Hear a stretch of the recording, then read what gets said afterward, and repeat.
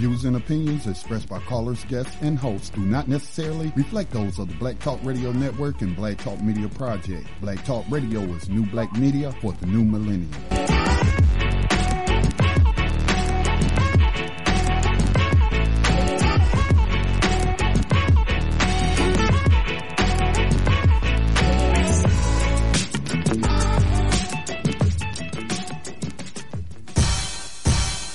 Rise up, rise up, rise up, rise up, rise up, rise up, rise up, rise up, rise up, rise up. Showtime. Just lift your eyes up, let your wise rise up. See the signs of the times. If it's time, rise up, rise up. When death and hell dwell among all God's people, when those we chose and trusted have become completely corrupted and inherently evil, when the feast that feeds you starves our father's children, when snuff, porn, and pedo forms begin to get top billing, rise up. When famine claims millions, when justice gives blind eyes to billions, when the Lord's anger is no longer feared, if his protection is gone and your enemies are near, if you've seen the seas spill over and the mountains shake, break, and fall, if the moon ever turns blood red and you can't see the sun at all, rise up. No matter if the prize is high in the sky. Peace and welcome to New Abolitionist Radio on the Black Talk Radio Network, a program that seeks to educate, inform, and agitate on the issue of 21st century legalized slavery.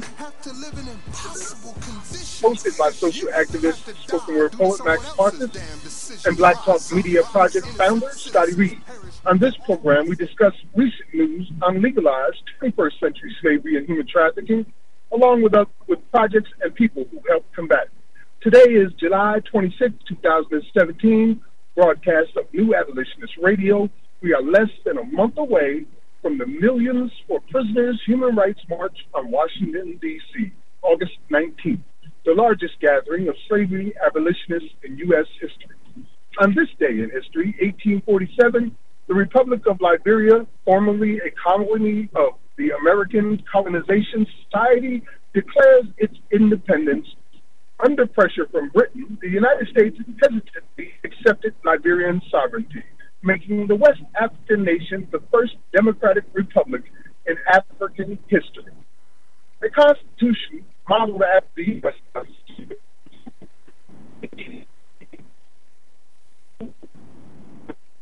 periods for also on this. Hey, Max. Hey, buddy. This Scotty, man, you're breaking up on us really bad. I know you broadcasting from the road and what have you. So, just want to let you know. Let me see if I can fix something. Oh, man, I got all kind of stuff popping up on my desktop right now that I didn't even open. Max, can you hear me?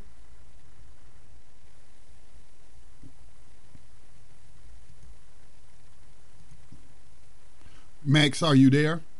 Okay. While Max gets those issues worked out. Yeah, Max, we can't hear you, man. It's going in and out. So let me get through the rest of the intro, and then I'll come back to you. Maybe you can try calling back in, hanging up and calling back in and establishing a better connection. But, yeah, we're getting a lot of in and out from that line right now, so we aren't able to hear you fully. So as Max was saying, he said on this day in history in 1847, the Republic of Liberia, formerly a colony of the American Colonization Society, declared its independence. Under pressure from Britain, the United States hesitantly accepted Liberian sovereignty, making the West African nation the first democratic republic in African history. A constitution modeled after the U.S. Constitution was approved, and in 1848, Joseph Jenkins Roberts was elected Liberia's first president. Also on this day, on July 26, 1908, the FBI is born when U.S. Attorney General Charles Bonaparte orders a group of newly hired federal investigators to report to Chief Examiner Stanley W. Finch of the Department of Justice. 1 year later, the Office of the Chief Examiner was renamed the Bureau of Investigation. In 1935, it became the Federal Bureau of Investigation. Max is in Columbus, Ohio today. He has been participating in the People's Justice Project that'll be coming up on July the 29th. We'll try to get as many stories as we can and update you on the movement. Our abolitionist in profile tonight will be Ohio abolitionist Levi Colvin, who in 1854 helped found the African American orphanage in Cincinnati. He also pressured the federal government during the Civil War to establish, give me just a moment, I lost my place, to establish the Freedmen's Bureau. In addition, Coffin help African Americans establish their own businesses and obtain educational opportunities. The writer of the 21st Century Underground Railroad today is Ralph Wright Jr., who was exonerated and released from Florida's death row on July 20th, 2017, after a circuit court acquitted him of a 2007 double murder. In the segment For Freedom's Sake, A History of Rebellion, we will be remembering the July 13th, 1863 New York City draft riots massacre. Have a question or comment, you can join in the conversation at 866-510-9025. That's 866-510-9025. Hit ** on your keypad to unmute yourself. We'll notice and we will bring you in. You can also send in your questions or make a comment via our chat room, which is located at uberconference.com/Black Talk Radio Network. My name is Scotty, and we also have Max joining us. Max, do we have you back, bro? Can you hear me now? Yes, sir. Hey, Scotty, I'm sorry, brother. I'm actually on my way to Ohio, and we were just driving through the mountains of West Virginia on the border of Ohio. So the mountains were taking away my reception. I'm in the car with Travel Rain and Yusuf Hussan, and we're on our way to be a part of a viewing of the 13th and a panel discussion, as well as some community engagements throughout the next few days. Well, certainly tell those abolitionist comrades that I said hello. They're right here at my side, brother. So they heard you loud and clear. No doubt, man. It has been a heck of a week this past week. Had some very enlightening, exciting, and interesting experiences during the Our Revolution event that we participated in just this past, I believe it was the 22nd? Yes, the 22nd in Charleston, South Carolina, which was a fusion event, including Democratic as well as Green Party candidates coming together to strategize on the future of the party. And fusion, I guess they're calling them fusion candidates.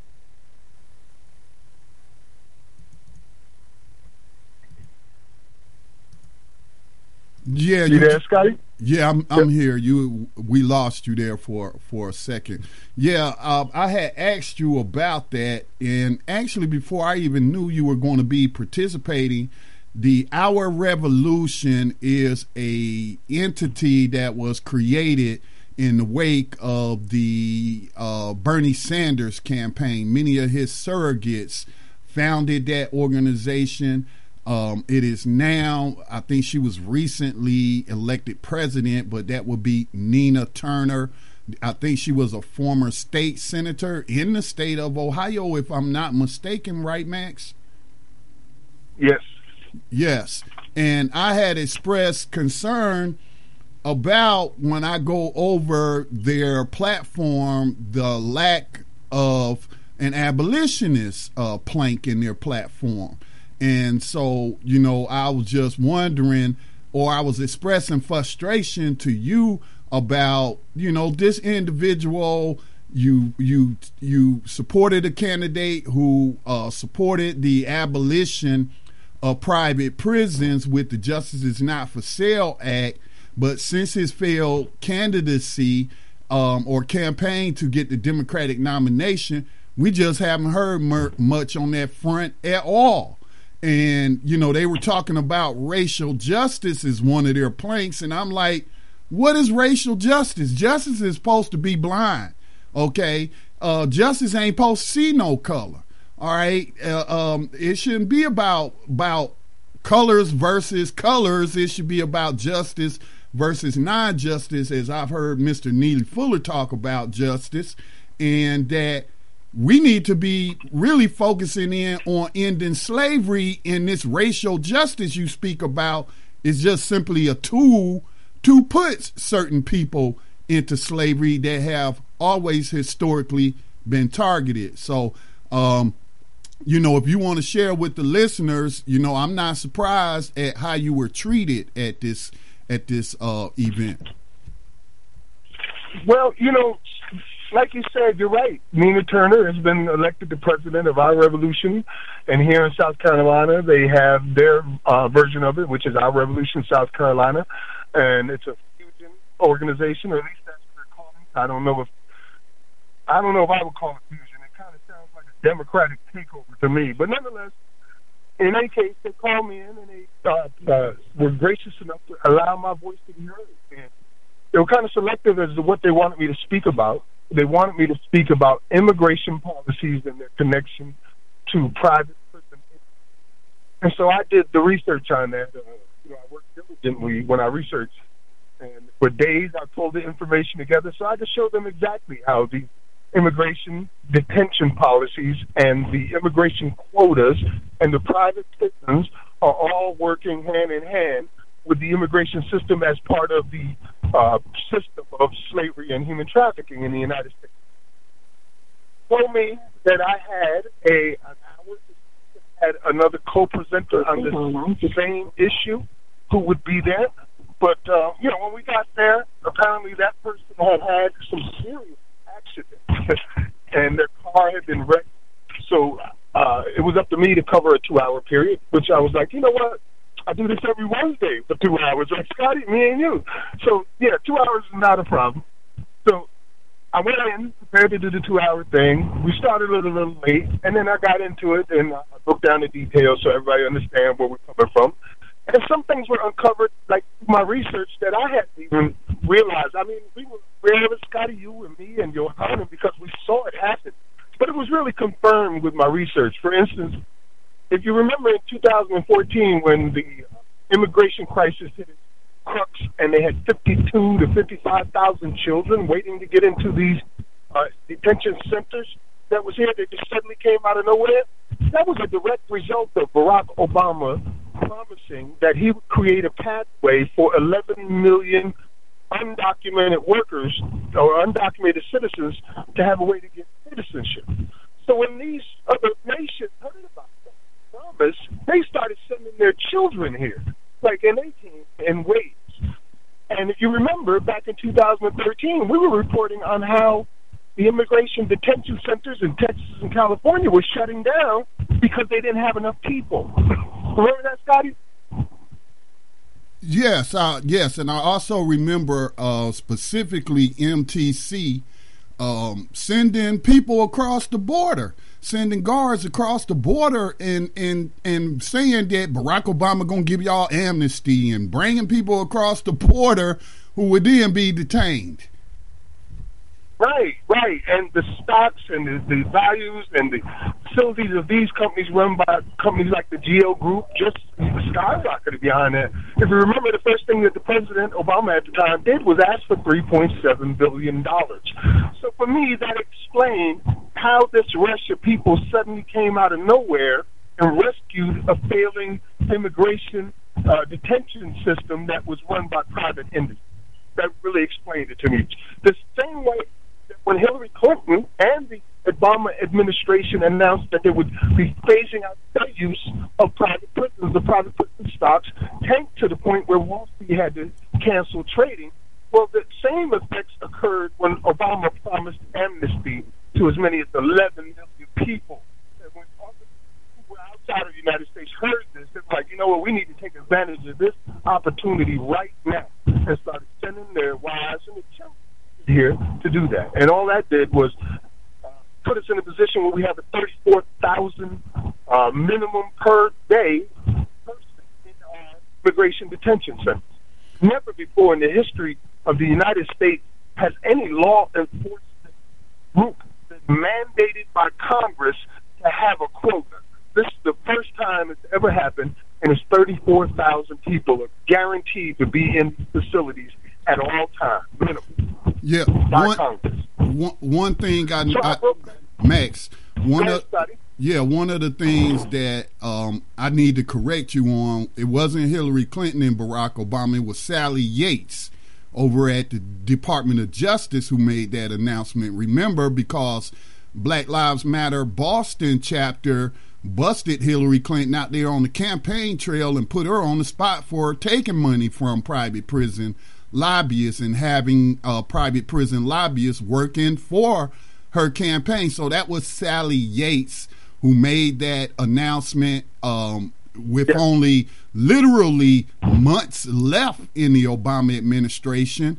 And that I feel like, Max, I'm cynical when it comes to the Obama administration and all the symbolism and these little gestures, but I'm very cynical. I felt like that was done by design, that you announced it in the waning months of your administration, and that gave them enough time to recover. And, they were pumping in the private prisons were pumping in a lot of money to Donald J. Trump's campaign, because he said on the trail that, he thinks private prisons are great. And if the Obama administration had made that announcement at the beginning, let's just say a year, with only a year left, if he'd have made that announcement in January of 2016, as opposed to waiting till October of 2016, then I don't think they would have had time to recover. I think that the market forces would have buried the private prison industry. So I think that the timing of that announcement was by design, knowing that it would give them enough time to recover with the election of whoever was going to be next. Because I'm not convinced that Hillary Clinton wouldn't have reversed the same policies as did Donald Trump, considering she was taking money from him. You're right on all those accounts, Scotty. And as I mentioned before, I'm in the car at the moment, so I don't have access to any of the links that we have on the website. Today I'll be just following your lead with the stories and things like that, and with the callers. But I did put together my research in a format that you could share if you get the opportunity there, so people can see what I presented at our revolution and what I discovered and learned, and I put it all together in one big body of research. Yeah, so I did that for about an hour, and I was, as I said, prepared to do 2 hours. And about an hour through, they told me that I was out of time, so I had to really close it up quicker than I expected, which was fine. And I mentioned about the Millions for Prisoners March on Washington, explaining what we thought and why they should be there. And I hopefully, as far as I'm concerned, connected the dots on how immigration and private prisons work together to maintain modern-day slavery and human trafficking. And that the immigration detention system is really just another market for these slavers, just like the homeless were a market for them. And the criminalization through marijuana laws, things like that, is another market. So it was part of a larger whole, and hopefully I got that through to them, and I think I did. But after that went on, we had other speakers come on, of course. And we sat and we listened to everyone speak and prepare their piece, and then we had lunch together, and then we came back. And when we came back, there was a conversation that was very interesting that began about the Constitution itself. Someone mentioned that they'd be willing to rewrite the Constitution, because the Constitution is outdated, they said. Not to mention, it was written by slavers. So, it's just not something that we should have, and we should rewrite. I was very curious about this concept, because it's not the first time I've heard it. It seems to be growing and becoming more and more popular that we should rewrite the Constitution. So I asked the person who had spoken, I asked the whole room if anybody else in there agreed with that idea, and about half of the room said yes. So then I followed up my questioning with saying, do you know what the Fourth Amendment is? Nobody knew, or nobody said they knew at least. I said, do you know what the Sixth Amendment is? Same thing. Do you know what the Eighth Amendment protects you from? What does it guarantee? Again, nobody knew. And that, for me, was very telling, because it's almost as if you have been programmed to discard a document that gives you rights, guaranteed rights, and replace it with something that you don't even know exists. Like, there is nothing in your mind to replace it with, and you haven't even read the document itself. You haven't read the Constitution. Here you are in politics, where should you win or take office, you will be required to swear an oath to defend the Constitution, and you're talking about rewriting it when you haven't read it to begin with. So the people who were there literally did not know their rights at that point in time in that place, didn't know what they were. And I thought that, this idea of rewriting the Constitution when you haven't even read the first edition seems to be something that is planted in people's heads rather than an idea they're coming up on their own. Because once you get rid of your rights, you're open to anything. I mean, people can do anything. And these corporations want you to get rid of your rights. It's one of the reasons why the Koch brothers is financing a movement that has now reached the White House called the Convention of States, where they're already a third of the way through having the required number of states they need in order to open up the Constitution for reinterpretation. Right. And yeah, Max, that I had wrote an article a few days ago about intellectual laziness and people making comments on the United States Constitution when apparently they have never read it, or making comments about history when it is apparent that they haven't done the adequate research to make an informed comment.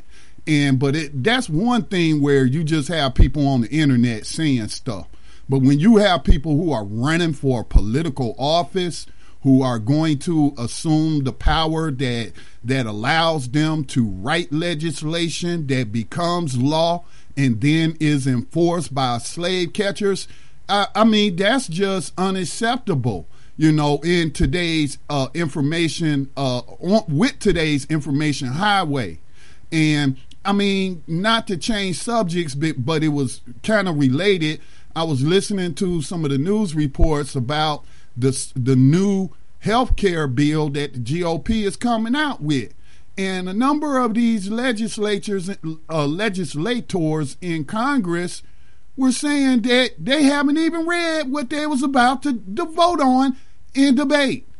So, that is a huge problem in the United States. The first problem I would identify is purposeful miseducation of people. And then the other problem is people not educating themselves. And like Malcolm X said, relying on your enemy to teach your children. And I'm going to apply that to everybody. That we are not researching enough. We are not reading enough. And one thing, though, I'm changing my language. I don't recall ever using the language when I talk about the Constitution and I talk about where it talks about people talk about guaranteed rights. I call them supposed rights. You're supposed to have this as a right. You're supposed to be protected from illegal searches and seizures. You're supposed to have due process in court. But as we have pointed out for 5 years now, the very people who have taken oaths of office, who have sworn to uphold this here Constitution, they pick and choose, and they often ignore and they violate it all the time. We talked about the asset forfeiture seizure program that the federal government was running. Well, the Obama administration did some little small gestures. They didn't end the program. They just kind of tweaked it a little bit so it wouldn't affect so many people, but they did nothing to end it. Now here comes Jeff Sessions as the U.S. attorney, and he's ramping it up. Now we're talking about people with supposed rights in the United States who are having collectively billions of dollars in currency and property taken from them without ever being charged with a crime. So again, I must stress that when you read the Constitution, all of those things that say are protections for the people, so-called civil liberties, In practice, they are supposed rights. We're supposed to have these rights, but in practice, they're often violated in a systematic way. And it seems to me the only thing that is being enforced and adhered to in the Constitution is the 13th Amendment, which allows them to put people into slavery as so-called punishment for crime. Max? Scotty, I think you nailed it right there. Like, that seems to be the only thing that is being enforced. And that's the problem. We are supposed to be a nation of laws. Those laws being the United States Constitution. And if we can't defend that Constitution within our own borders, then what are we doing? I mean, one of the biggest examples would be the Sixth Amendment. The Sixth Amendment guarantees that you have a right to a fair and speedy trial by a jury of your peers, right? But 94% of all state, 97% of all federal cases, felony cases, end up in a plea bargain. So just to round it out, if 95% of all cases are ending in a plea bargain, then where is the right? We reported here on New Abolitionist Radio where federal judges have said that this is basically a myth. In reality, the right for people to have a fair and speedy trial by a jury of their peers no longer exists. There is no evidence to show that it exists because it's so small of a percentage of the population. Now, who's defending us against that? That day-to-day, 24-hour-a-day violation. Who is defending us against that? No one. It's supposed to be the federal government. It's supposed to be our U.S. soldiers, but nobody's protecting us against this constant violation. The same thing with, as you mentioned, the Fourth Amendment and your right to illegal searches and seizures of property. Well, now it's become a lucrative business. The federal government searches seizures, and not only are they not stopping, but they're expanding. And as we mentioned last week, both Brazil, Canada, and the Virgin Bahamas, the Bahamas have all warned their citizens that the United States cops will rob you on the road. So those are just some examples of our guaranteed constitution, supposedly guaranteed constitutional rights that are being violated every single day without repercussion, and nobody's doing anything to defend we the people. Scotty? It feeds into the system of slavery. That is what all of this is for. They're not doing this just because, okay, they just doing it because they don't like certain people, or they're just doing it because they ain't got anything better to do. There's an end game, and that end game is slavery. We do have a call. Looks like Brother Davis would like to chime in from Tando Radio Show. Brother Davis, thank you for joining us here on New Abolitionist Radio. Do you have a question or a comment for us, sir? Yes, brother Scotty, I'll tell you. Max, you be safe out there, brother. I drive for a living. I know what it's like. But listen, my question is, do you guys have a newsletter, that like a mailing list that you can send a newsletter out of what you're doing, your activities, and that sort of thing? No, Brother Davis, we don't. Black Talk Media Project we don't have a staff. I have a couple of volunteers that help out. And so I would say if we have a newsletter, that would be our Facebook page, New Abolitionist Radio, or it would be our group on Facebook, Move to Abolish 21st Century Slavery. And on BTR Community, we have a group called Abolitionists. So, but to answer your question directly, Brother Davis, no, we don't have a newsletter. The way that my workload is, I don't have time to put one together. And Max is constantly on the road attending these type of events like he's on his way to now. So, to answer your question, sir, no, we don't. Okay, well, I'll tell you, man, that's not going to be something that's out of the realm of possibilities. When we come back on our schedule, we'll be down in that area, so maybe we can get together and openly discuss that sort of thing. But listen, let me get back in the room, mute me out, and I'll listen. All right, thank you. We do have another caller.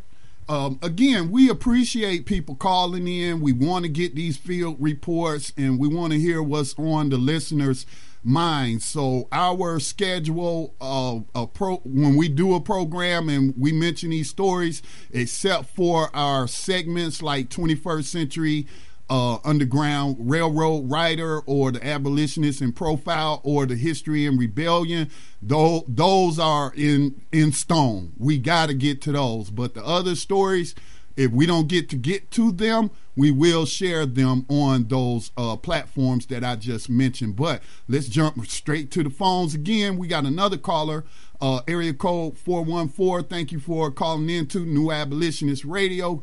Go ahead with your question or comment. Greetings, Brother Scotty and Brother Max. This is Rob in Milwaukee. Hey, long time no hear, Brother Rob. Good to hear your voice. What's on your mind? Oh, man, I just tuned in. I tuned in kind of late, but for the most part, I really just wanted to reach out and just speak. I've been going through quite the transition over the last few months. Ended a 10-year relationship. I'm back at my mom's house, and I am currently facing modern-day slavery, facing a misdemeanor charge that carries 9 months, and I am currently working. I just started a job at the beginning of this month, and I'm driving for a daycare. And the owner of the daycare informed me that if I receive probation for the conviction, that equals termination. I talked with the attorney, and it doesn't seem like he has my best interest in mind. He's not bringing solutions to the table that could possibly, not jail time or not probation. Like, he's not bringing anything like that. He's more so saying, like, well, will, work release? Can you still keep your job if you get work release? Instead of trying to brainstorm and see what are the other options on the table. I have my schooling resuming in the fall, so I'll be working and going to school, and I just would hope that the slave catchers and this system don't stop this positive momentum that I have going. And I just wanted to reach out, kind of let everybody know what I was going through. I'm still here. I'm on the house phone right now, and I just tried it because the other number, on the context of white supremacy, the house phone won't dial that number. So I just was like, well, let me try this line right here, and I was able to get through. So you're hearing my voice. And that's all I had. Thanks for taking my call. All right. Thanks for giving us that report, Rob. And, I think me and Max had addressed this with you before, but for those listening, again, I think I was just talking about Kamala Harris the other day. That's U.S. Senator Kamala Harris, who visited a women's prison, the largest in the world, not just in the United States, but obviously the largest prisons in the world would be in the United States, since they have the world's largest prison slave population. But she was at Chowchilla State Prison, and she was talking about the optimism of the inmates who might get out and start a new life, and and just really man, I was like, I'm trying to keep it clean here, but she was just so full of what. The system is designed to create slaves. It's designed to keep that revolving door revolving. And so, like, Rob, if I was you, I would try to talk to that owner of your employer and try to get them to understand from a human point of view of what you're going through, and that give them reasons why they should not terminate you if you get probation. But like Miss Harris was trying to tell people, America is a country of second chances. We believe in second chances. And like I stated in my video, oh, no, they don't believe in second chances. And so, Rob, his situation illustrates that. here he is, gainfully employed.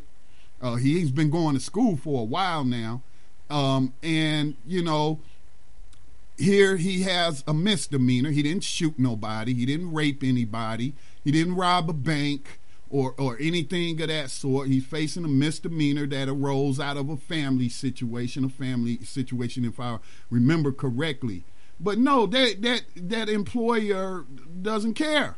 That employer doesn't care that this young man is trying to keep his life on a positive and whatnot. And so that's just the mindset of far too many employers in the United States. So, but that would be my best advice to you. If you can't afford to talk to an attorney, of course, this attorney that's handling your criminal case in the courts, look, most time they trying to get you to take a plea bargain. You are right to assume this person doesn't have your best interests at heart, and he's not trying to come up with a solution.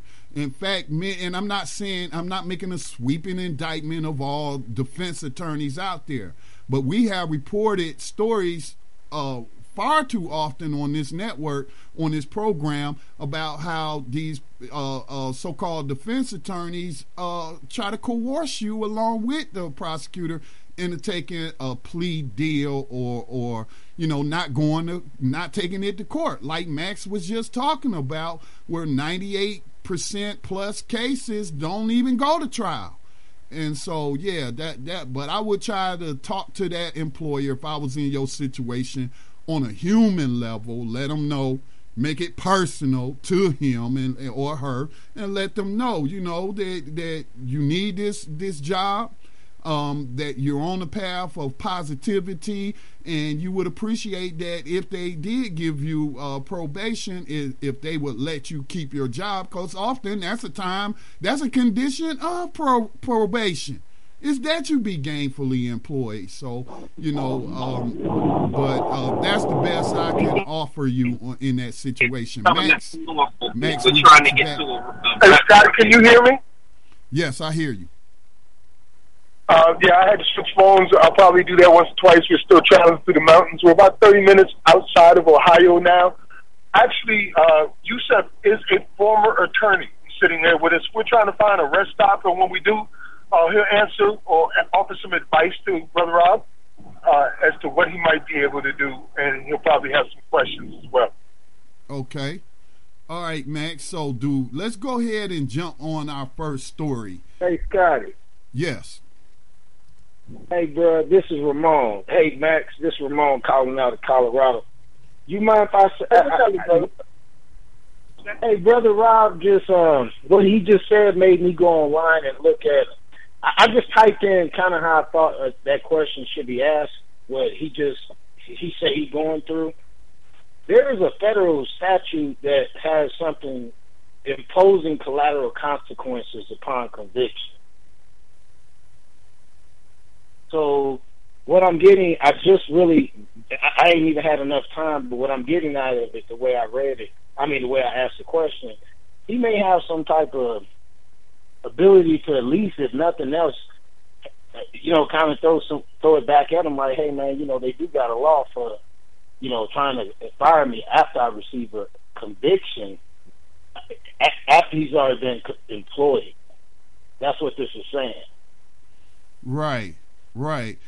See, this is what I mean. This is what I mean. Oh man, who am I talking to? I'm sorry, I'm getting a brain fight. Ramon. This Ramon. Yeah, Scott. Ramon. See, Brother Ramon, this is what I mean by we need to read and we need to research. And and oftentimes we can find solutions to these problems. So if I understand you correctly, you're saying that there is a federal statute that would prohibit employers from imposing punishment to a employee because of something that was adjudicated through the court. So basically, in a nutshell, it would be illegal for that employer to fire Brother Rob as a result of him getting probation. Am I hearing that correctly? Yes, sir. And that's it. Matter of fact, Scotty, I'm gonna post it. I'm gonna send it to you through the BTR community, but I'm gonna put it up on the community post there. But yeah, he should go look at this. This is it reads just like this, Scotty. It says federal statutes imposing collateral consequences upon conviction. So, and even so, I put in. He said it's a misdemeanor, if I heard him correctly. Yes. It don't even really have anything for misdemeanors. It's just basically saying even if it's a felony, he has some due process if somebody takes. Actually, it's an act of retribution, I guess. It's what, like he said, it would be somebody, double punishing or double jeopardy for something he's already dealt with, and plus he was already currently employed. This is not before, so. For that too, man. Hey guys, we appreciate that. Good show, folks. Yeah, Rob, did you want to add something else? No, I think I was gonna just kind of Google it myself. It's called collateral consequences. Should I Google that? Hey, Rob, can you hear me? Are you on the? Yeah, Rob, you on the community? It's Here's what I put in, man. I'm not on BTR. I haven't been able to join yet. Okay, there ain't no problem. I'm gonna tell you that. Here's what you should put in. Okay. Federal statutes. Okay. Imposing collateral consequences. Okay. Upon conviction. Good. Thank you, man. And it's at justice.gov. Justice.gov. Okay, because my employer are like extended friends of the family, and what they're saying is per Wisconsin laws, like how the daycares operate in the state of Wisconsin.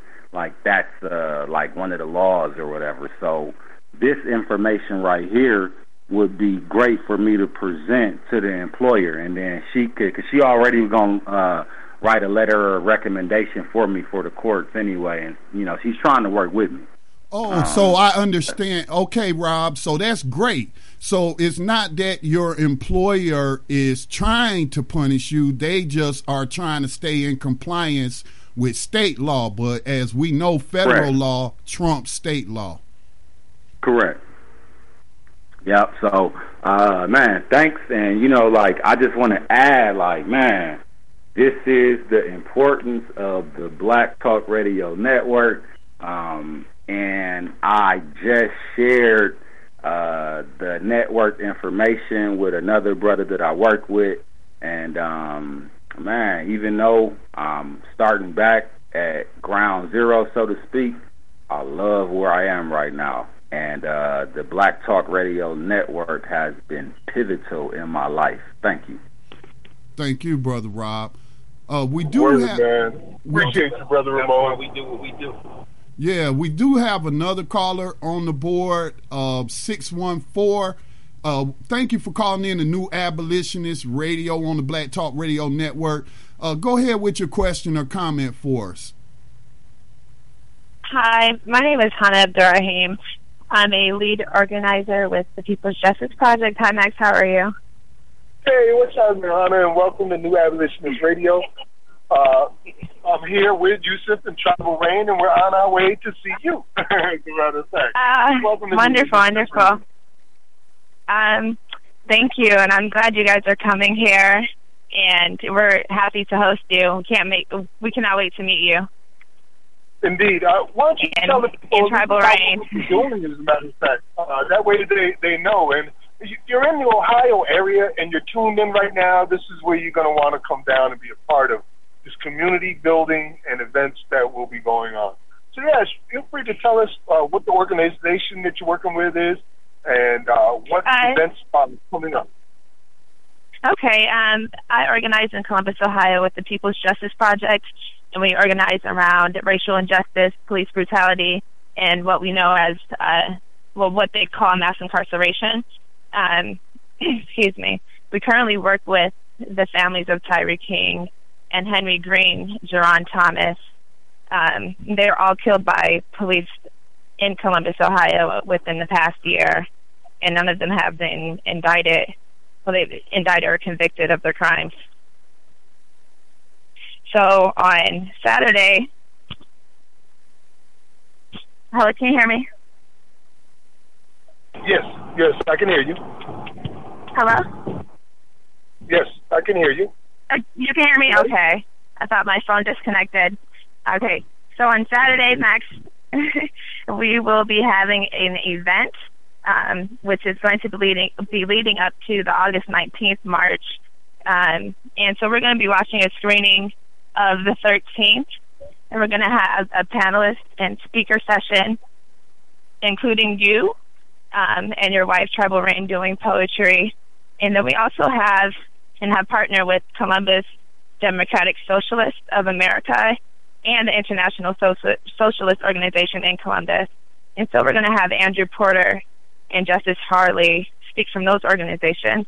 And then Sean Stevenson, who runs an organization in ending violence in Columbus, Ohio.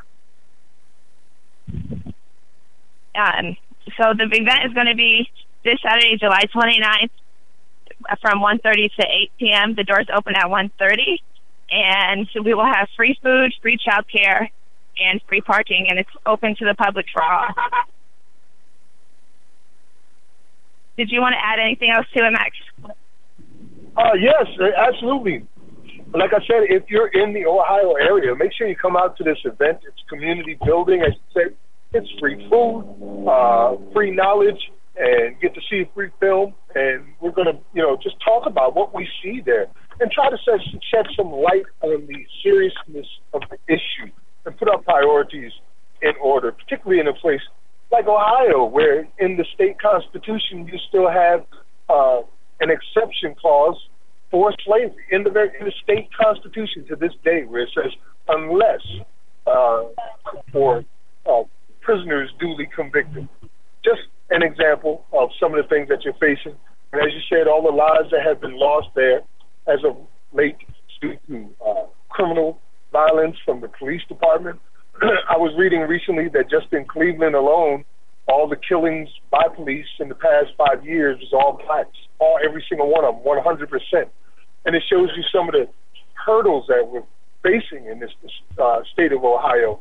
And, I've been doing some research, and I put out recently the Ohio is Ferguson report that we did about a year ago.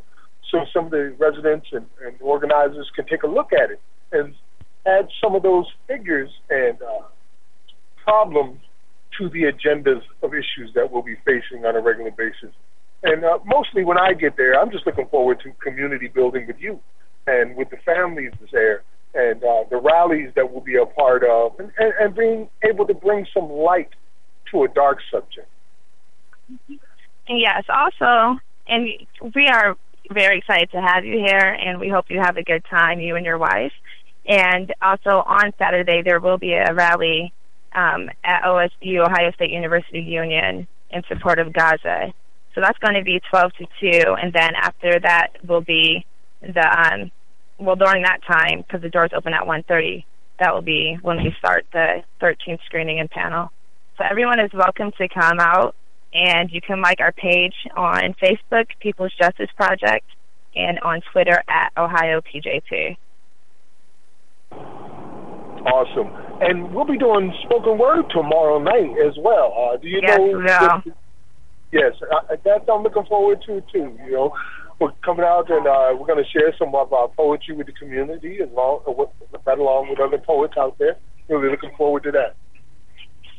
Yeah, so the poetry night is at 740 East Long Street, which is currently called at the Lincoln Cafe. It's a Black-owned restaurant cafe, and we do poetry night. Well, the Nest Open Mic is not with TJP, but the Nest Open Mic does poetry every night on Thursday, and that's a show that I attend regularly. Did JG reach out to you, or were you able to call him? I haven't had the opportunity to speak to him just yet. For the past couple hours, we've been driving through mountains with bad reception. But I hope to be able to get to him before the evening was out. I don't know if he wants to meet up with me tonight or tomorrow, but before the evening is out, I will be in contact with him. Okay, perfect. That's perfect. And yeah, all the events are open and free to the public, and we will also have more flyers at the event for upcoming events that everyone's open to in the public for the public. And we just got finished canvassing the Linden neighborhood and the West Side neighborhood. I was in the Linden neighborhood, just canvassing the community, talking about safety, what safety means to them, and how safe do they feel in their communities, and with the constant police presence in these neighborhoods. Man, as I said, this just looks like it's going to be an awesome time, and we're just about in the state of Ohio now. We just stopped here at a gas station right now, matter of fact. So we're about 10 minutes out. So you said call you when we were close. I don't even have to call you. We're saying it on air right here. Right. Scotty, perfect timing. Scotty Reed? What was that, Max? Did you have any questions for Sister Hannah X? No, except that I feel the excitement, and it's good to hear about the work that you all are doing, and it just warms my heart to know that the abolitionist movement in the 21st century is growing, and people are receptive to the message that slavery was never abolished. The 13th Amendment makes that plain and clear. And, you know, just like it took individuals and groups coming together to push for the abolishment of slavery pre-1865, it's going to take a similar effort here in the 21st century. So I'm just excited for everyone who is participating and will attend those events. So thank you for the work you're doing, sister. Indeed. No problem. Thank you. Thank you. And thank you for having me today. And we just do this for our people because... Say it again? As you mentioned, this is the lead up to the August 19th event in D.C. And for us, it will be our last travel arrangement where we'll be going anywhere prior to D.C. After we leave from you guys, next stop is D.C. So we're getting our fire charged up right here in Ohio. Yes, practice makes perfect. And I also will be speaking at the August 19th march, so I will see you again in D.C., Max. Indeed, word, no doubt. Well, thank you for sharing the information with us today. I'll see you, if not this evening and tomorrow, and we'll go from there. The adventure shall begin. Okay, yes, I'm excited. Together, I am really excited to have you. We cannot wait to meet you. And tell Tribal Rain and Yusuf I said hi and safe travels. They just waved at you and said hi. Peace, my sister. See you shortly. Peace.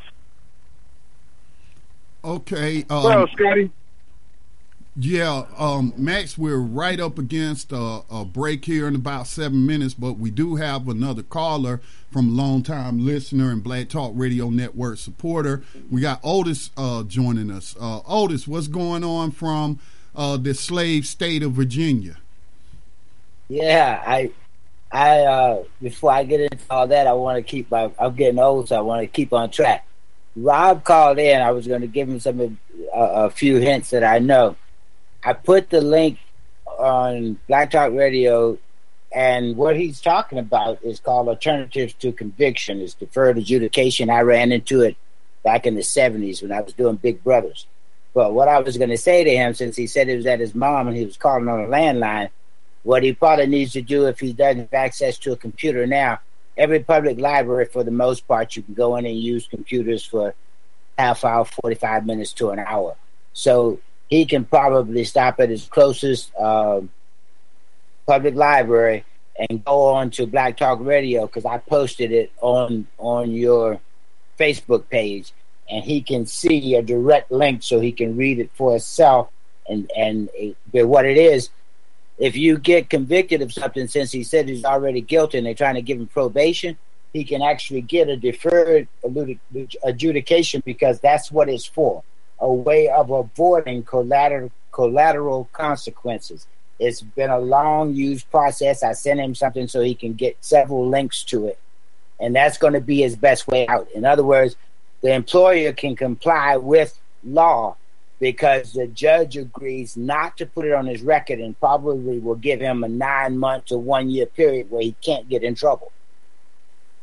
So that's the best way for him to go. Yeah, that's good to know, because it what I did not know before is that this was, his employer is a friend of the family, and that this employer was trying to help, in terms of them writing a recommendation to the judge. So that's good information to know. That puts his situation in a better light. Yeah, and the fact, like I said, the fact that he's already been found guilty, then they're trying to give him a probation. This fits the record perfectly. As a matter of fact, if he goes there, like I said, to the public library and gets this and give it to his employer in hard copy, he probably can send it to the court as a friend of the court, saying, I'd like to keep this valuable employee. Can you do this? That's the better way to work it. I agree. All right, I'm going mute now. All right, thank you. Word, man. Thank you. Appreciate that, Otis. And also from Brother Ramon out in Colorado, who helped Rob out in Milwaukee. I believe he's in Milwaukee. And last I heard, Milwaukee is a place where more than 1 out of 2 black men are expected to spend time in prison before they're 30 years old. And it just drives home how serious these conditions are in different areas across the United States of America. Some places you might have 1 in 86, and I think that is the standard for the national standard for incarcerations. 1 in 86 people are arrested. Don't quote me, but I think that's what it is. But in certain places, it's more than 1 in 2. In certain communities, it's much worse than it is with the fallacy of averages that we use. Yeah, and that's also the county of our favorite slavery overseer. You know who that is, right, Max? As a matter of fact, Yusuf is here right now, and he had a couple of questions. You said you had. Well, I mean, yeah, we got Rob back on the line. Yeah. So. Hey, peace, everybody.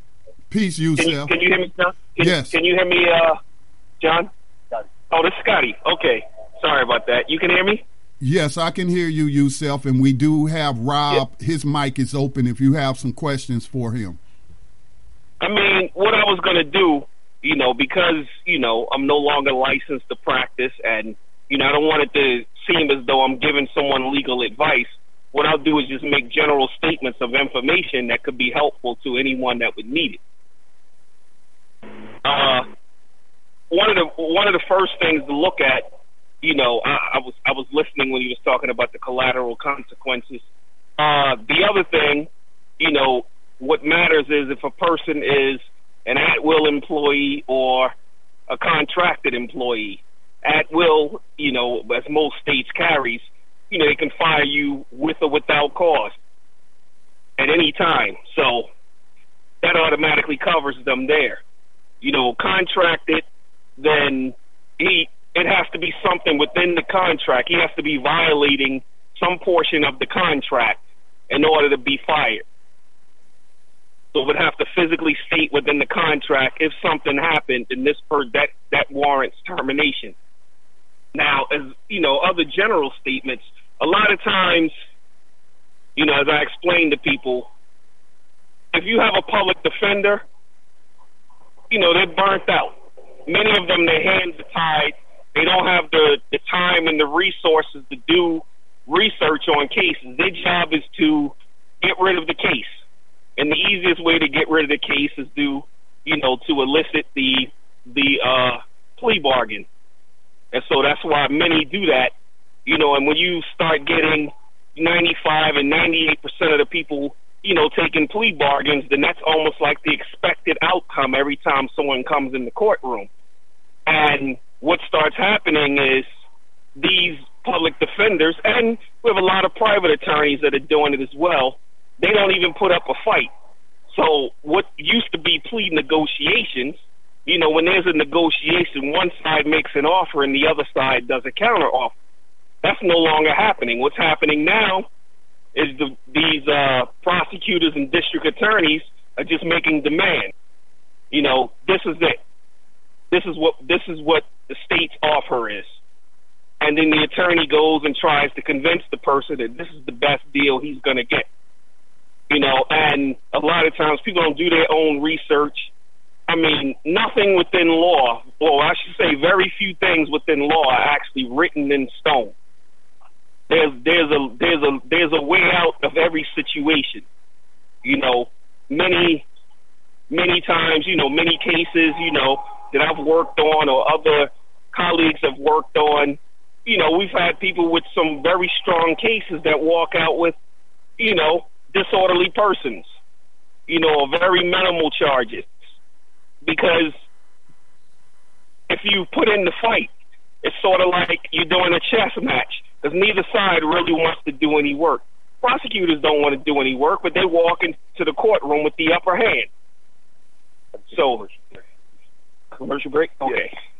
Yeah, Scotty, we're going to take that break, right? And when we come back, we'll finish with the comments from Yusuf Hassan, and we'll go on with the rest of the program. You're listening to New Abolitionist Radio right here on the Black Talk Radio Network.com. And we're talking about modern-day slavery and human trafficking and what we can do to help make changes in our community. We'll be right back.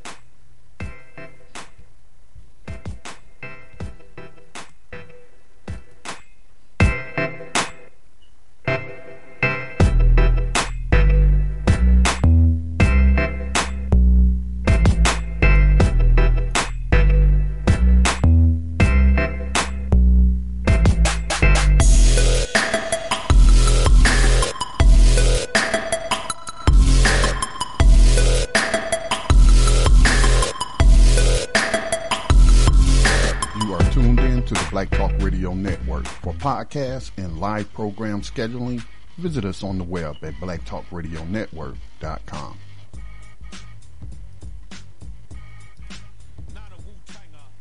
And we are back. All right, we're back to New Abolitionist Radio here on blacktalkradionetwork.com, and we'll continue with the comments from Yusuf Hassan. Thank you, Max and Scotty. So as I was saying, you know, a lot of times if the person does their own research and they come in and, you know, I also notice that people are a lot of times afraid to speak in the courtroom. A lot of times their attorney will try to shush them. You know, don't allow that to happen. Don't allow yourself to be shushed, because it's your case. You're the one that suffers the consequences of the case. You know what not to say. Obviously, you're not going to say, I did this or I did that. You're going to have no admissions of guilt or anything of that nature. But what you want to do is challenge the legality of what you're being charged with, to show whether or not it holds muster, whether or not it could stand up in front of a jury. And, you know, when you start doing things of that nature, that's when a lot of times attorneys start doing their job. So these are things that take into consideration for those that have, you know, legal issues, you know, because, you know, many of, as was explained earlier, many of the constitutional rights are being violated, and what people are doing are voluntarily giving up their rights, because as the saying goes, a right is only a right if you claim it. So if you don't claim your right, then you have no right to the right. So that's something to always keep in mind. You know, I hope that the information I've given is beneficial to someone. Anything, you know, I'm human, so I may have misspoke on some things because I've been out of the game for a minute. But this is something that we can continue to talk about in the future as well. Thanks. Peace. Thank you. Yusuf. Appreciate you, brother. Word. Well, there you have it. Some advice from our brother Yusuf Hassan. So, Rob, did you have any additional questions or comments for us? Very powerful. That's all I got. Thank you. All right. Thank you.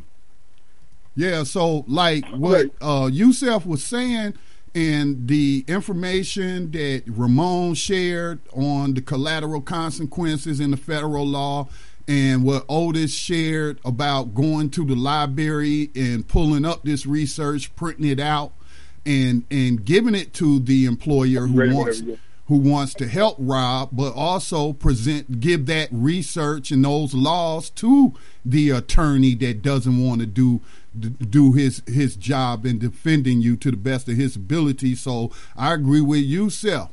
We got to be our own defenders, and we the ones got to suffer the consequences. So I would print out that information and lay it on that attorney as well. Okay, Max, did you have any? What do you want to do now? I think we should go on to our next story, whichever one you want to provide for us today. Okay. On our reporting about the events of the last week or so.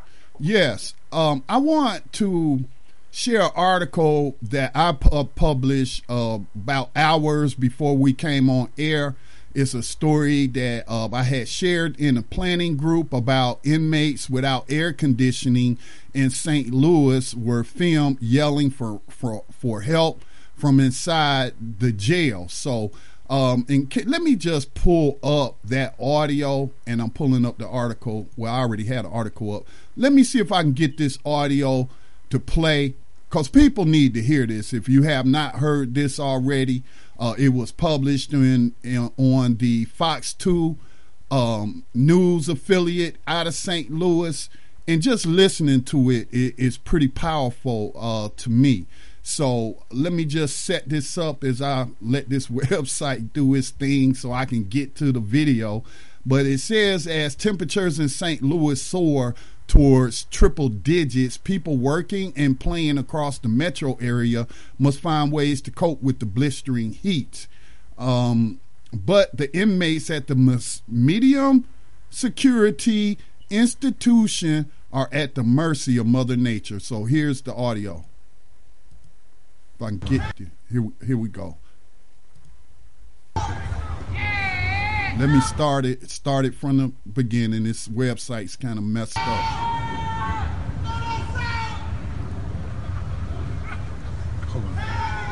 Hold on. Stay with me.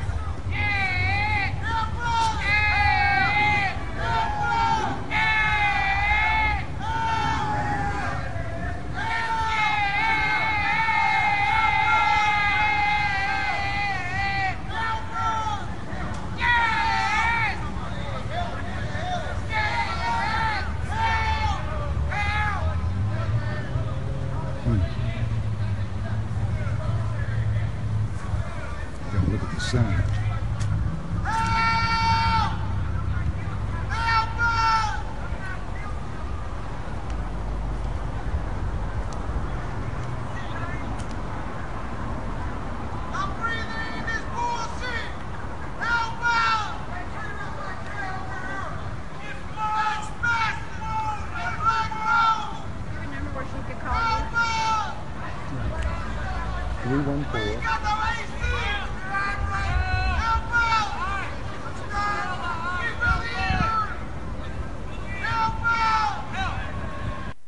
Okay, so that was literally modern day victims of slavery and human trafficking asking for help, begging for help. The facility, the Medium Security Institution, again, this is in St. Louis, the city of St. Louis, was built in 1966. It can house over 1,100 inmates, and only a few sections of the institution are air conditioned, meaning the staffers routinely work in hot spaces. The inmates must rely on vented windows for air circulation. So I wrote about this today because I do have an update. This story came out last week, and I want to share the article with you now. I start off by writing last week, victims of modern day slavery and human trafficking in St. Louis were filmed by a local Fox 2 Now reporter, Elliot Davis, begging and screaming for help in a facility that has held as many as 750 people plus staff. The detainees were screaming for help as they were slowly baking without air conditioning during days when temperatures reached as high as 107 degrees with lows of only 89 degrees. Mr. Davis, who should win a Pulitzer for excellence in journalism, stood outside the facility last week and recorded inmates saying, "Please help me. Please help us. We ain't got no AC," at the medium security jail, nicknamed the Workhouse. That's the nickname of this jail, the Workhouse. Local St. Louis Public Radio reported that it's at least 10 degrees higher inside the Workhouse than what the temperature is outside. St. Louis has a history of slavery, and some would say it was founded on slavery. The St. Louis Dispatch reported in 2014 that slavery was a fact of life in St. Louis from the beginning. Writer Tip O'Neill wrote that it was more than likely victims of slavery who cleared the land to start the town in 1764. Later, in 1804, U.S. Army Captain Amos Stoddard wrote, "They are habitually cruel to their slaves regarding the local citizens." A New Englander, Stoddard was the United States' first representative there after the Louisiana Purchase from France, which shares a similar history of slavery and human trafficking. Stoddard said he found slavery distasteful, but he bowed anyway to the wishes of St. Louis's perverse families who peddled in captive flesh and cheap labor. Stoddard claimed that the wealthy slavers fretted their victims might get ideals of freedom under the new management of the United States, so he agreed to enforce a slave code of restrictions. That would have been the most likely outcome anyway, considering the person given credit for the United States acquiring almost 1 million square miles of land was President Thomas Jefferson, who, in addition to being a rapist of his victims of slavery, once bragged in a letter about how his wealth increased with the birth of each new victim of slavery. Jefferson would get along well with the slavers of St. Louis. The city, of course, is located in the infamous St. Louis County, Missouri, whose combined modern slave patrol forces put down a modern rebellion against slave codes that were in effect in the town of Ferguson, just miles from the city. The rebellion against the slave codes that an FBI report said violated U.S. federal law was sparked by the killing of Mike Brown in Ferguson by former slave catcher and suspected murderer Darren Wilson. Ferguson will go down in the history of rebellions against modern slavery and human trafficking in the United States, and it inspired the award-winning radio podcast New Abolitionist Radio's America is Ferguson weekly series on slave code conditions all across the United States. Because people took action, we can report that action on behalf of the prisoners caused the authorities in St. Louis to resolve the air conditioning problem at the jail. Board of Aldermen President Louis Reed said St. Louis will spend $40,000 to provide AC to inmates at the Workhouse jail. St. Louis City has a 1-month deal with temporary air. In 3 weeks, people from all over the world will have a chance to take action and perhaps make history by attending the first public slavery abolitionist convention since the passage of the 13th Amendment of the U.S. Constitution. The 13th did not abolish slavery, but reserved it as punishment for crimes. When one group controls the legislative houses, they pass laws that outlaw nonviolent behavior that people engage in. Is a display of abuse of power and uses that power to target and oppress certain groups and or classes of people. A grave injustice is committed against humanity. So you find out more information about how to join the New Abolitionist movement and come out to the abolitionist rally taking place in the park in front of the White House that victims of slavery built in Washington, D.C. on August 19th. So again, these things do not get resolved without the actions of abolitionists. I think, I can't remember who came up with the quote. I know Dr. Martin Luther King Jr. said it, but I think it's attributed to Edmund Burke, who said that the only way, and I'm paraphrasing, the only way for evil to persist is for so-called good people to do nothing. So if we see these things and we do nothing about them, well, those things are not going to end themselves, and there's not going to be another person to come along and take the action that you should take. So if not you, then who? Max? Scotty, that was an excellent article, very informative indeed. You know, I could easily go on and rant about this. As you know, I was the keynote speaker for the Missouri Cure Human Rights Conference in 2016. And while I was out there, I got to see various communities throughout Missouri and talk to the people there in Ferguson and in St. Louis and in Kansas as well. And we're talking about a state that just recently passed laws that would criminalize kindergarten children for having schoolyard fights and charge them with a felony. We're talking about the same state that brought out the National Guard holding automatic weapons on innocent men, women, and children, as well as tossing tear gas and everything that you saw that went down within Ferguson, Missouri. We're also talking about the same counties that was exposed for using fines and fees through traffic ticketing in 5 different areas near the airport where they were profiling black and brown people and arresting them and using this as a way to fund their efforts within their police communities and in their counties.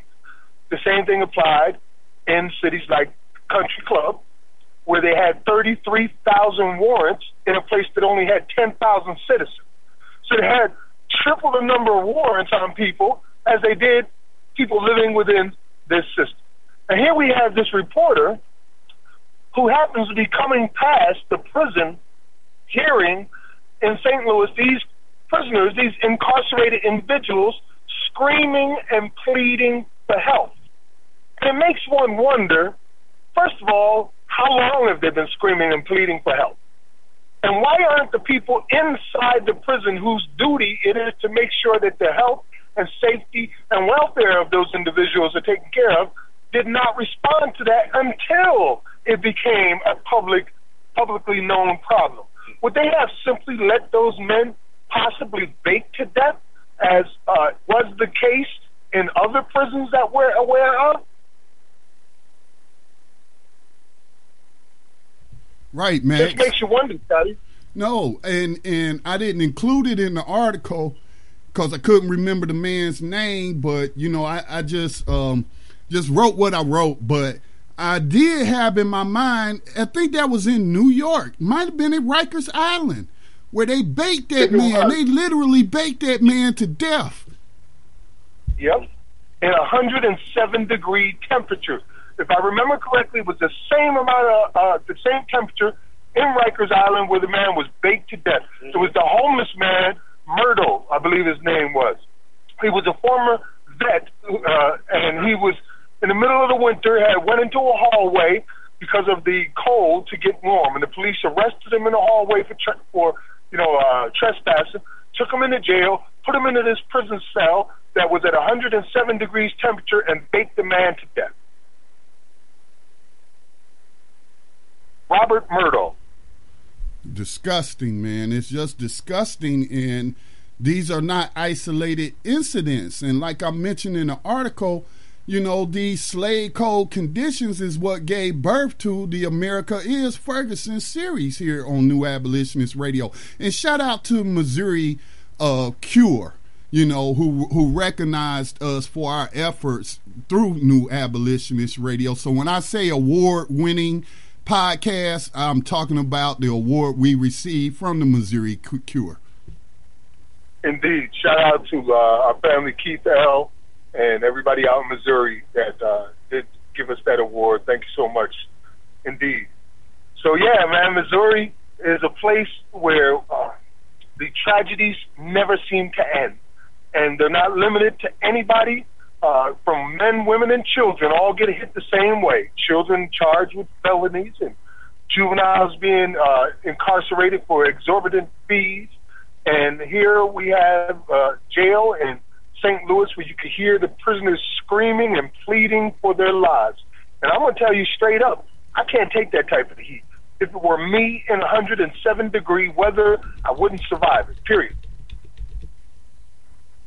Yeah, it's just terrible. And, you know, the person who posted the update to Facebook that the situation had been resolved with the city providing that temporary air, again, like Max said, why did it take a reporter passing by to record this, put it out on a news story before they acted?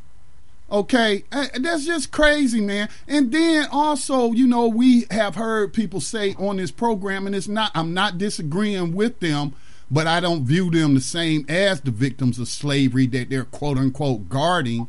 But I've heard people say, you know, the guards are in prison with the victims.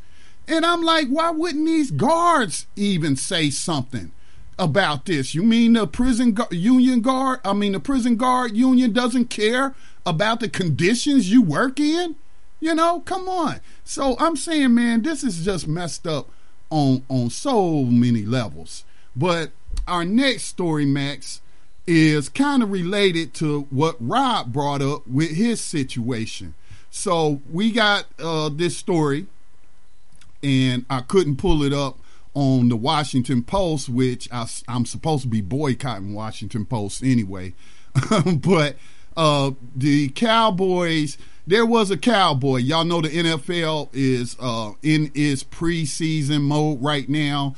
And I agree with the people that say let's boycott the NFL for what they are doing to Colin Kaepernick, who has voiced his, I'm not even going to say opinions, but voiced facts on elements of the system of slavery, and that slave catchers gunning down people in the streets. But this is a NFL related story. So the NFL's Players Union is gathering information on the truly bizarre Lucky Whitehead situation with the eye on a potential grievance against the Cowboys for cutting the wide receiver following a shoplifting arrest and failure to appear in court, both of which it quickly turned out were not true. Now, they used another word, but I'm not going to use that word on air.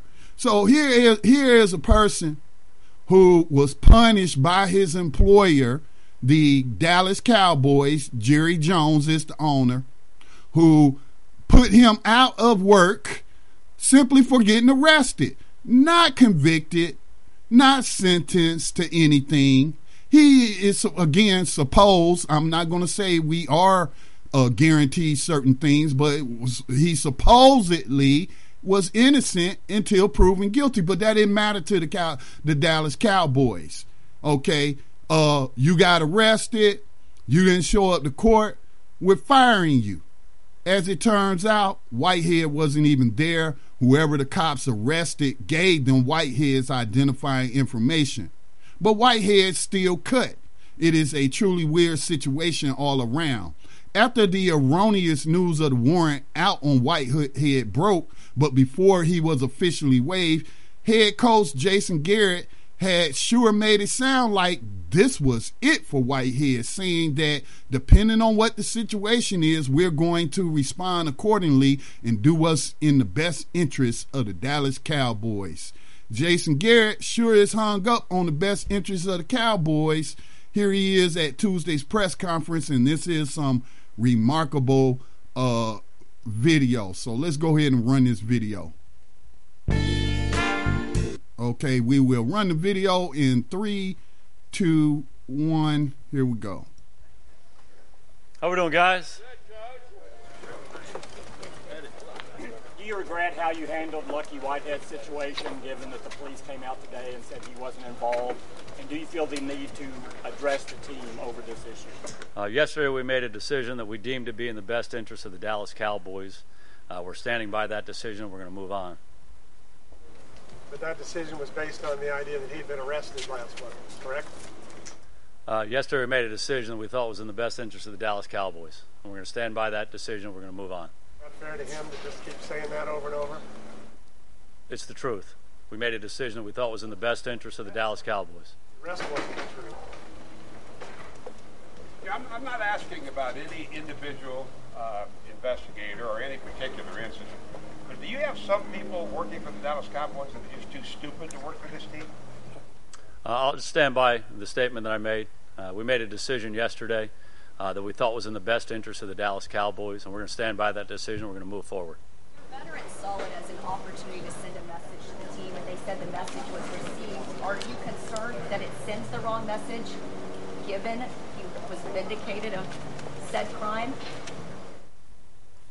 Yesterday we made a decision that we thought was in the best interest of the Dallas Cowboys. Okay, I'm not going to play the other 2 minutes and 35 seconds of that video of head coach of the Dallas Cowboys, Jason Garrett, simply parroting the same line over and over and over to the same question. So he said that even in light that Lucky Whitehead had not been arrested, had not done what was alleged to have been done, we're going to stand by the decision that we made. But one key thing was stated there. I don't know if y'all can hear it clearly, but the reporter said your decision based on his arrest. And he acknowledged that it was based on what turned out to be erroneous information about Mr. Whitehead being arrested for shoplifting and then failing to appear in court. So, add this to a list of grievances against the NFL, another reason to boycott the NFL. And I forgot to mention when I was talking about Chowchilla's state prison and Kamala Harris, U.S. Senator Kamala Harris comments, she was talking to prisoners who manufacture the U.S. flag. So that flag that you might be saluting and standing up for at these nationalistic, religious type ceremonies before NFL games were more than likely made by a victim of modern day slavery and human trafficking. And of course, as Colin Kaepernick pointed out, the national anthem was written by a vicious white supremacist who enslaved human beings. Max. Wow. I wasn't even aware that the prisoners were making the U.S. flags. That is a pretty profound observation. Whenever you're at one of these events, like these football games where they're expected to, bow to this national anthem, and the flag flying overhead is made by prisoners. It's terrible. As far as him being terminated over this situation, I'm not quite sure of the relationship between modern-day slavery and human trafficking and what they're going through. But I do know this, that they don't give a damn about your life. They will arrest you and destroy your life immediately without any concern at all. It doesn't matter if you're a football player or working at McDonald's, or if you're Brother Rob dealing with his case over there. Your livelihoods and your future and your job is not a priority in the eyes of the Justice Department. The only thing they're concerned with is putting your ass behind bars. And if they can't put you behind bars, they'll ruin your life just so you'll remember the day. Yeah, but that's pretty disgusting commentary coming from the Dallas Cowboys, quote unquote, America's team. And so, they're America's team, all right. The America that still practices slavery and human trafficking. We had a conversation today, as a matter of fact, Scotty, about building an industry within our community and the 5-state solution.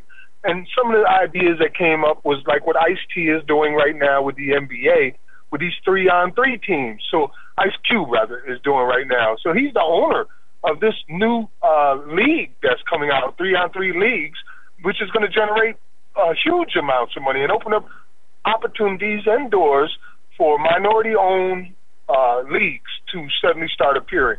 The same thing can be done with the NFL. I mean, if all you guys in the NFL who are consciously aware got together and decided to start your own league, you could immediately become a huge competitor to these rich billionaires who own you like you're some racehorse.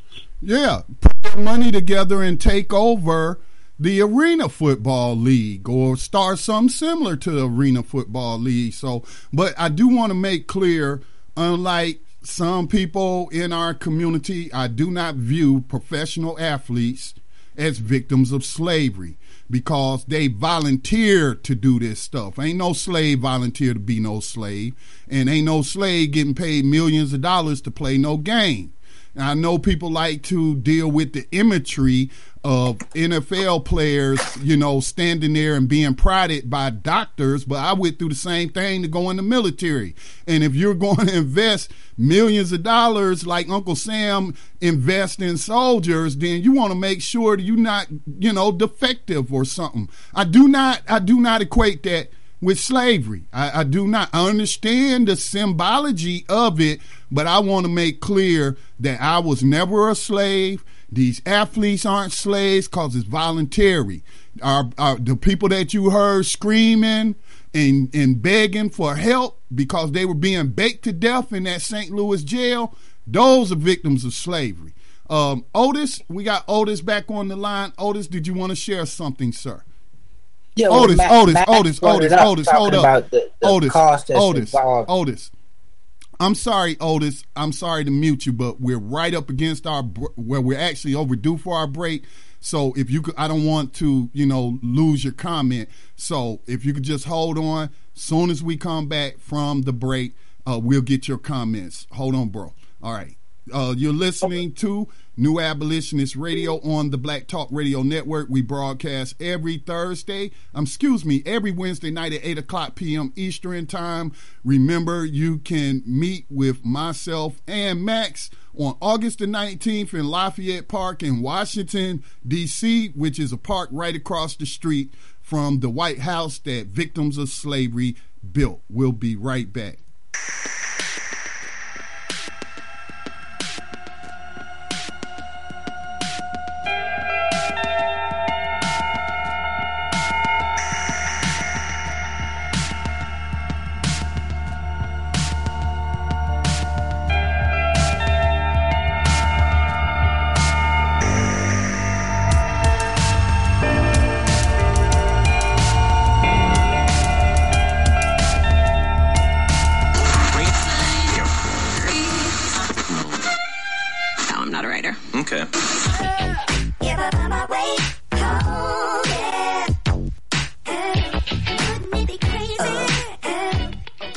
Black Talk Radio since 2008, providing new black media for the masses.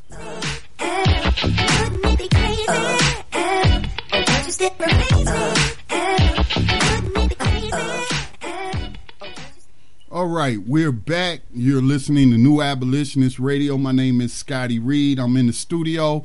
We got Max on the line, who is in transit right now, just entering into Ohio as he goes to an abolitionist event. We're officially in Ohio now. Yep. And right before we went to the break, Otis wanted to share something with us. Sorry for muting you like that, Otis, but go ahead and share with us, sir. Oh, no. At first I thought maybe my mic had messed up. What I was going to try to do, and I'll just try to go straight through it and see if it makes sense to y'all. The more I've listened to you, and you get a lot of figures, and you listen to so many different sources, and I hear Max, and he's got his stuff down so good. I started looking deeper into this thing. There's over, 2.3 to 2.5 million people locked up in just the federal system. But then I read articles, collateral articles, and find out 1 million of them are employed doing some kind of labor for over 1,000 U.S. corporations. So I just try to run it through a little matrix that I saw from usgov.org and Demos. Nobody's ever figured out how much taxpayer money is being diverted from localities everywhere, because they don't pay any kind of employee taxes or anything on this. So you got 1 million people that you lock up for punishment, but then get jobs for over 1,000 U.S. corporations. That's a heck of, they're getting paid twice. There's no employee tax, no Social Security, no benefits or nothing, but you're getting the labor of 1 million people for free. And that's just the federal government. So I sent out some messages to a few people I talked to on Twitter, because I see that as statisticians, and I'm saying, how come nobody from all of these universities and think tanks has never said anything about what's wrong with doing that? I can see why corporations can afford to give politicians $300 or $400 million a year. The last election, the presidential election alone cost almost $1 billion.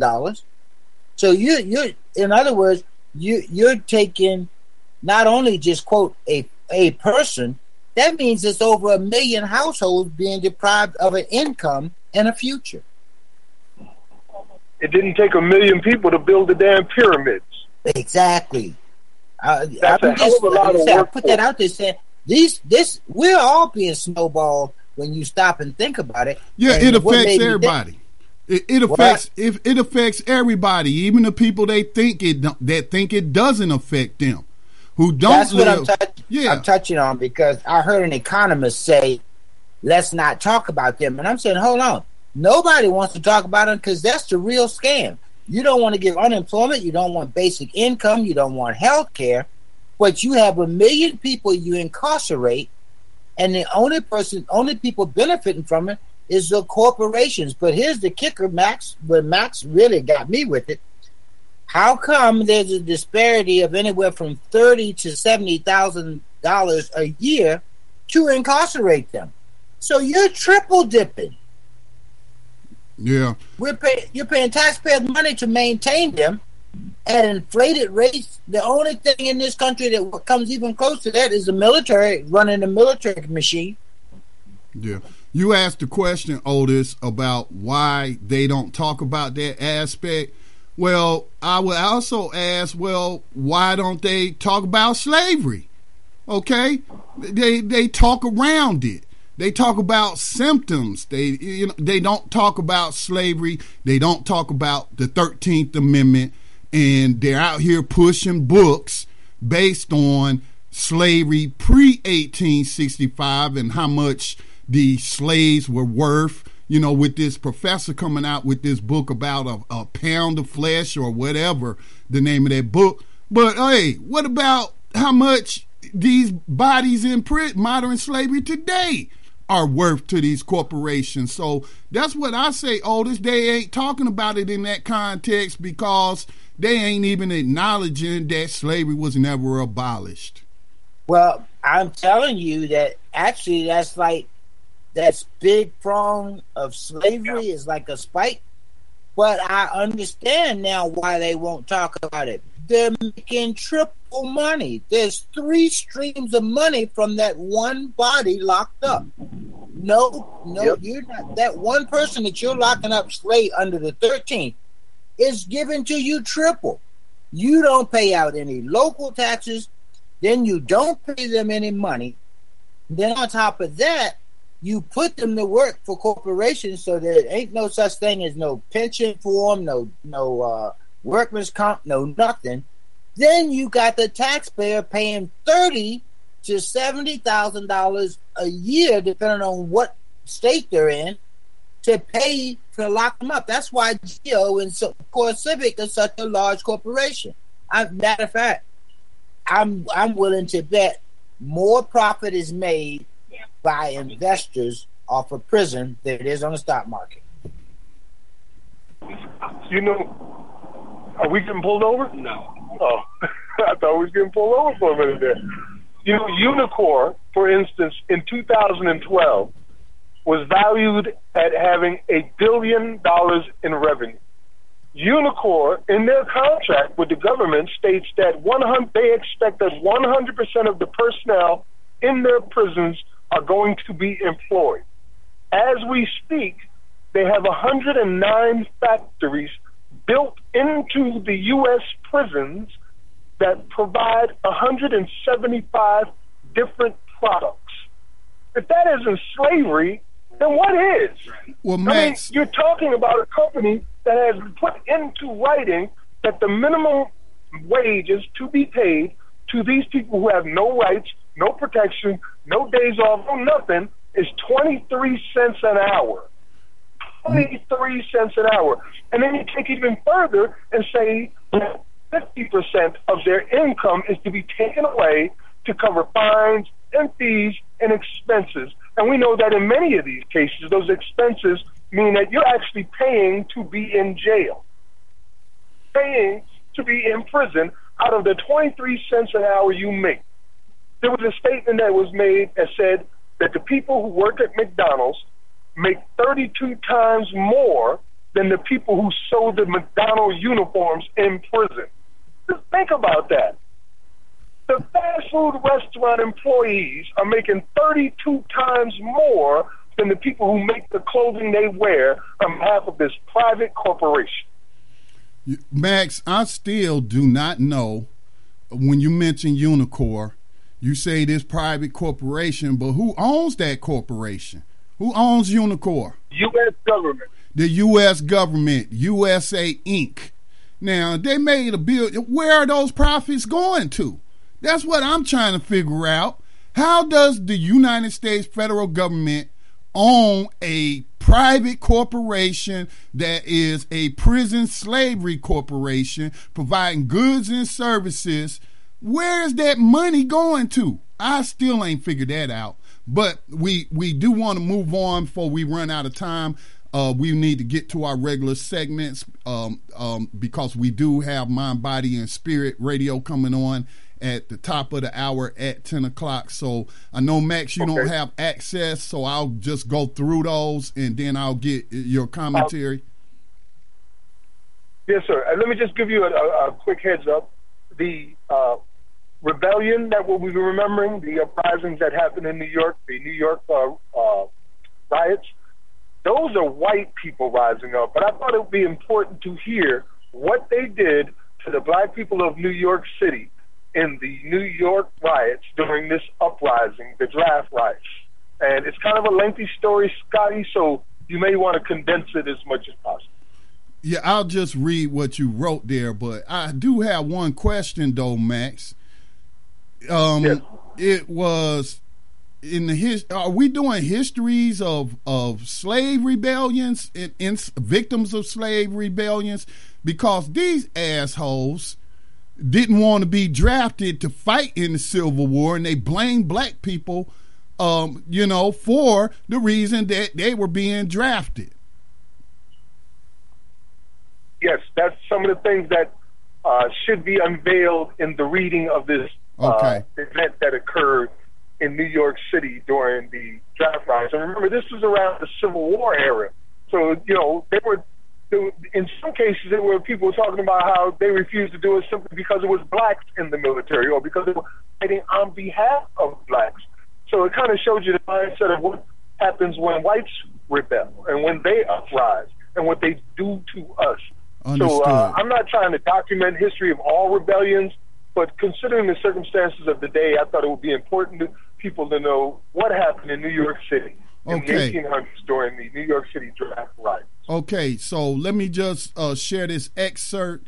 You can find this on history.com, the most violent insurrection in American history.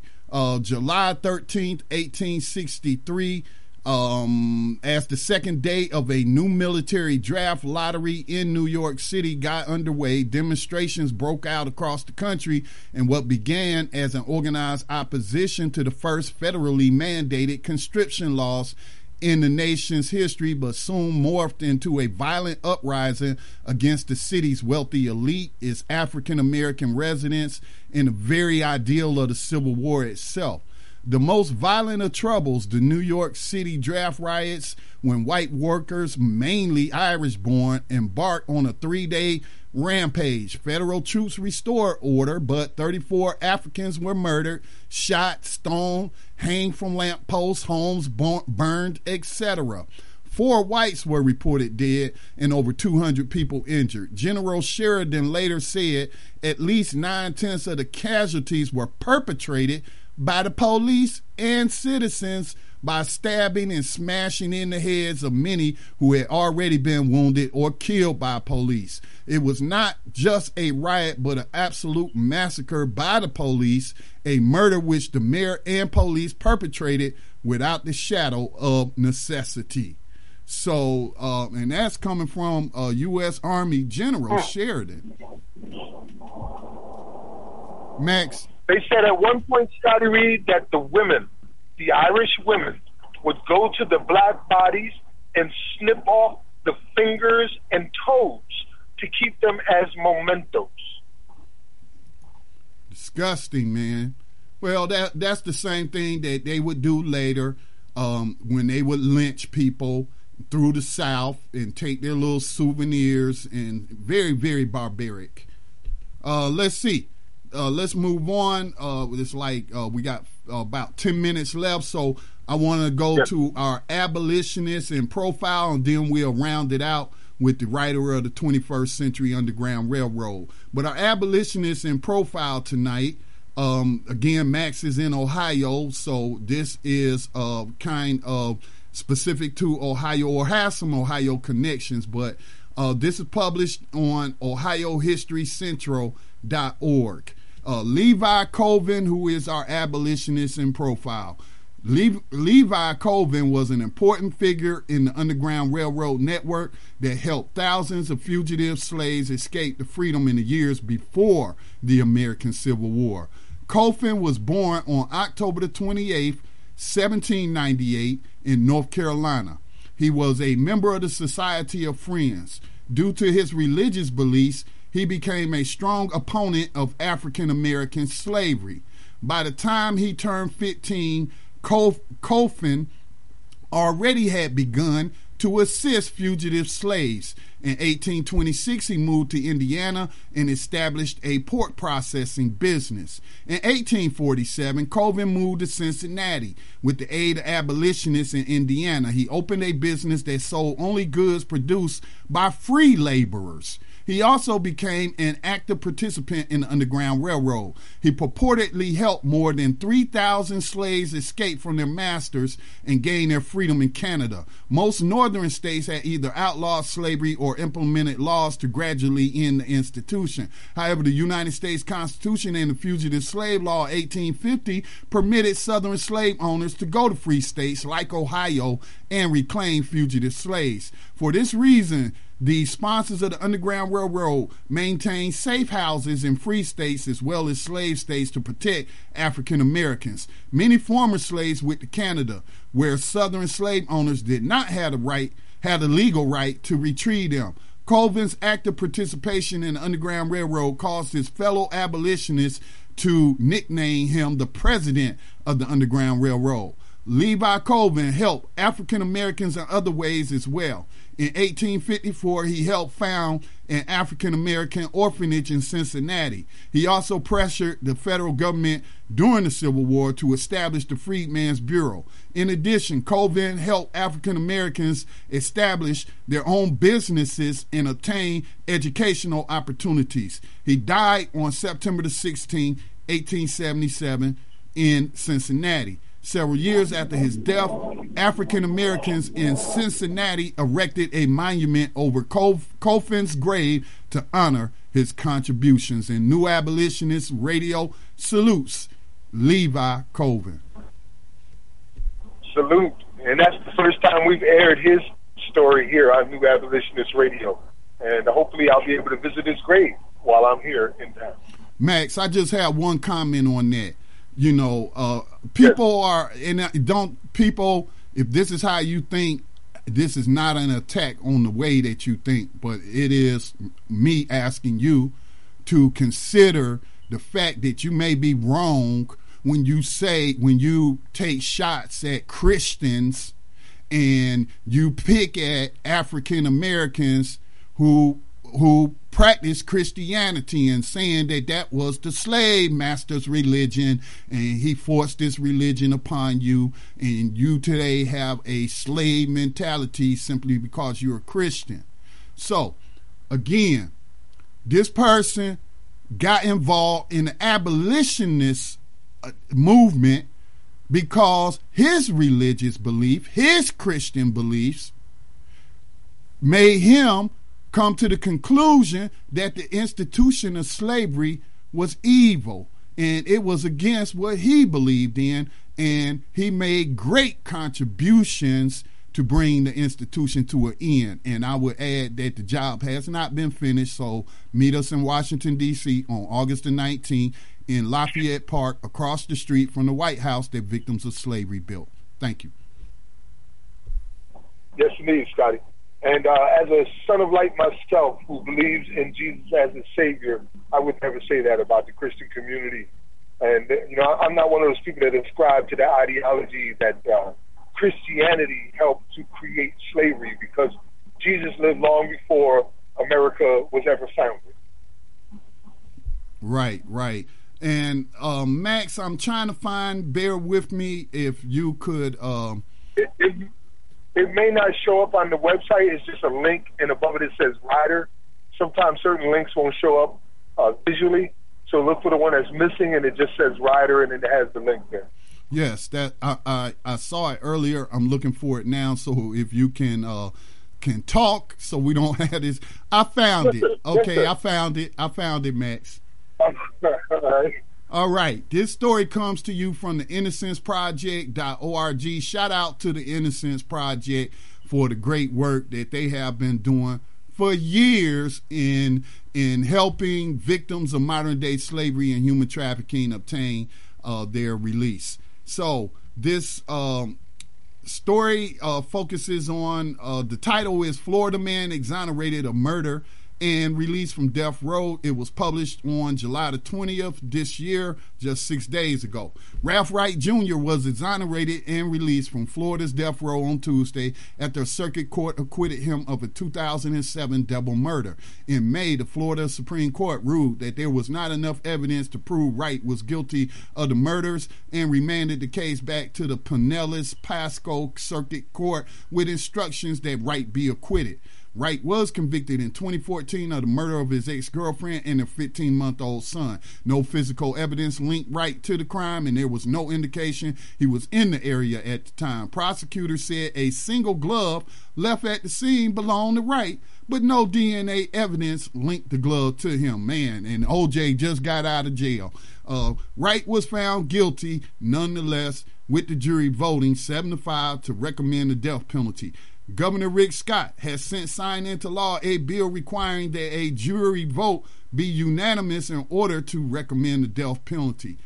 There is no fingerprint, footprint, blood, fiber, pattern, impression, or other physical evidence tying Wright to the crime scene, the Florida Supreme Court wrote. There is no cell tower evidence placing him in the vicinity of the crime. There is no murder weapon. The only evidence presented by the state to prove that Wright was the murderer is the fact that he had motive and opportunity. But while motive and opportunity might create a suspicion that Wright committed the murders, even deep suspicions are not sufficient to sustain the convictions. Wright is the 27th person to be exonerated from Florida's death row and the 159th person in the nation to be exonerated from death row since 1973.